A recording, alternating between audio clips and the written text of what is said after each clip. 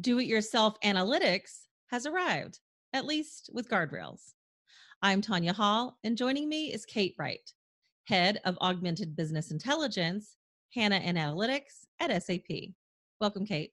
Hi, Tanya. Happy to be here. Thank you. What do you do as your role at SAP? So I run our Augmented Business Intelligence product and development group. And what that means, I think a lot of people are familiar with business intelligence because it's been around for a long time. But Augmented Business Intelligence is really around getting a step further. So business intelligence is around understanding what is happening in your business. But with Augmented, we're trying to answer the next set of questions. So why is it happening? What are the factors that are really influencing why it's happening?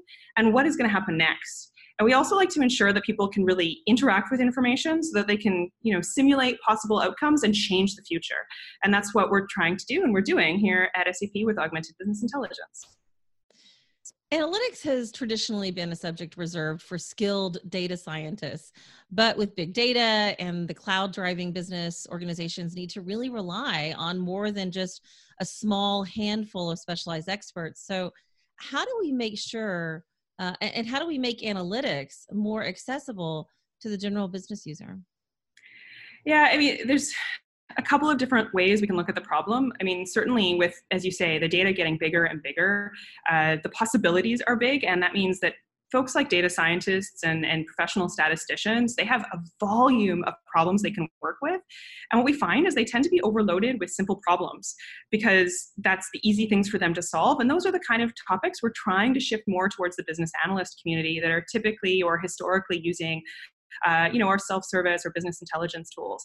And what we've done is we've tried to put machine learning into a more automated, guided fashion so that simple problems can be solved by those same business analysts. And so topics like classification or regression, maybe what you're trying to do is predict how many days it's going to be before you close a particular job posting. And that's a regression problem. But you certainly don't want your business analysts having to learn about algorithms. So instead, what we're doing is we're automating a lot of that process. So the algorithm gets picked automatically, the data gets prepared, and the results are put together in a way that a business analyst can understand. So that helps with the more complex problems. I think the other category of problems we're really trying to solve is ease of use, because the other reality is that in companies today, it's a really small amount of people that tend to be using information and using these tools, even just the simple dashboards and reports.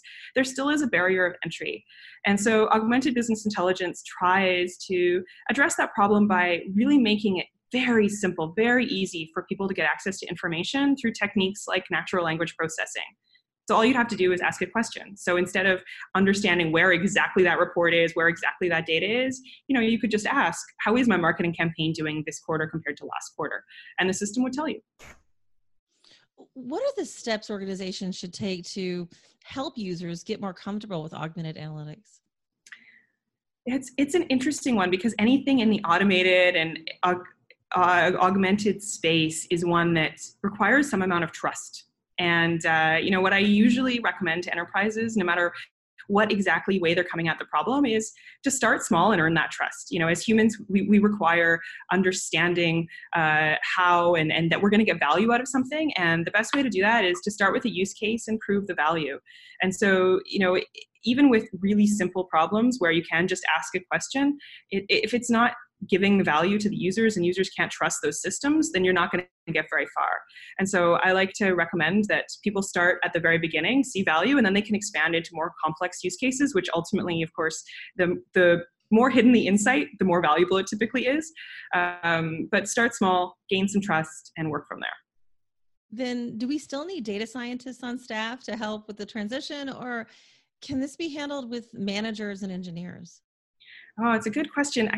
I believe that data scientists will always have a role because, really what we're trying to do is we're trying to take those simple problems, understanding what's impacting why your employees are leaving, understanding what's impacting, your pipeline being down.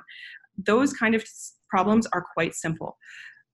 But data scientists have a lot of opportunity to work into really in-depth problems. And when we're starting to get into things where we're talking about deep learning and neural networks, those are still techniques that are not available to your average manager or business analyst.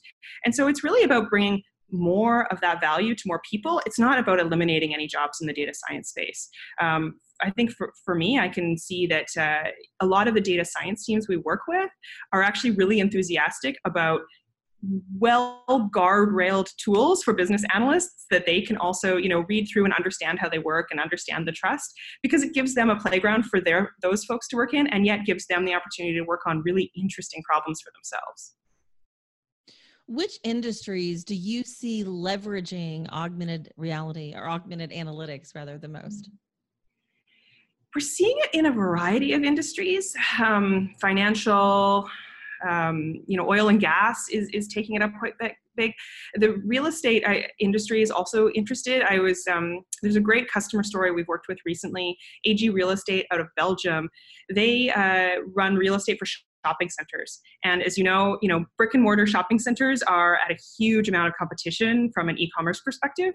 And so what they've done is they've done an implementation of S4 and SAP Analytics Cloud. And they've been bringing together data from the transactional sales from the stores, along with the cameras of people coming in, weather data, all the variety of things that influence when they actually get visitors into the malls.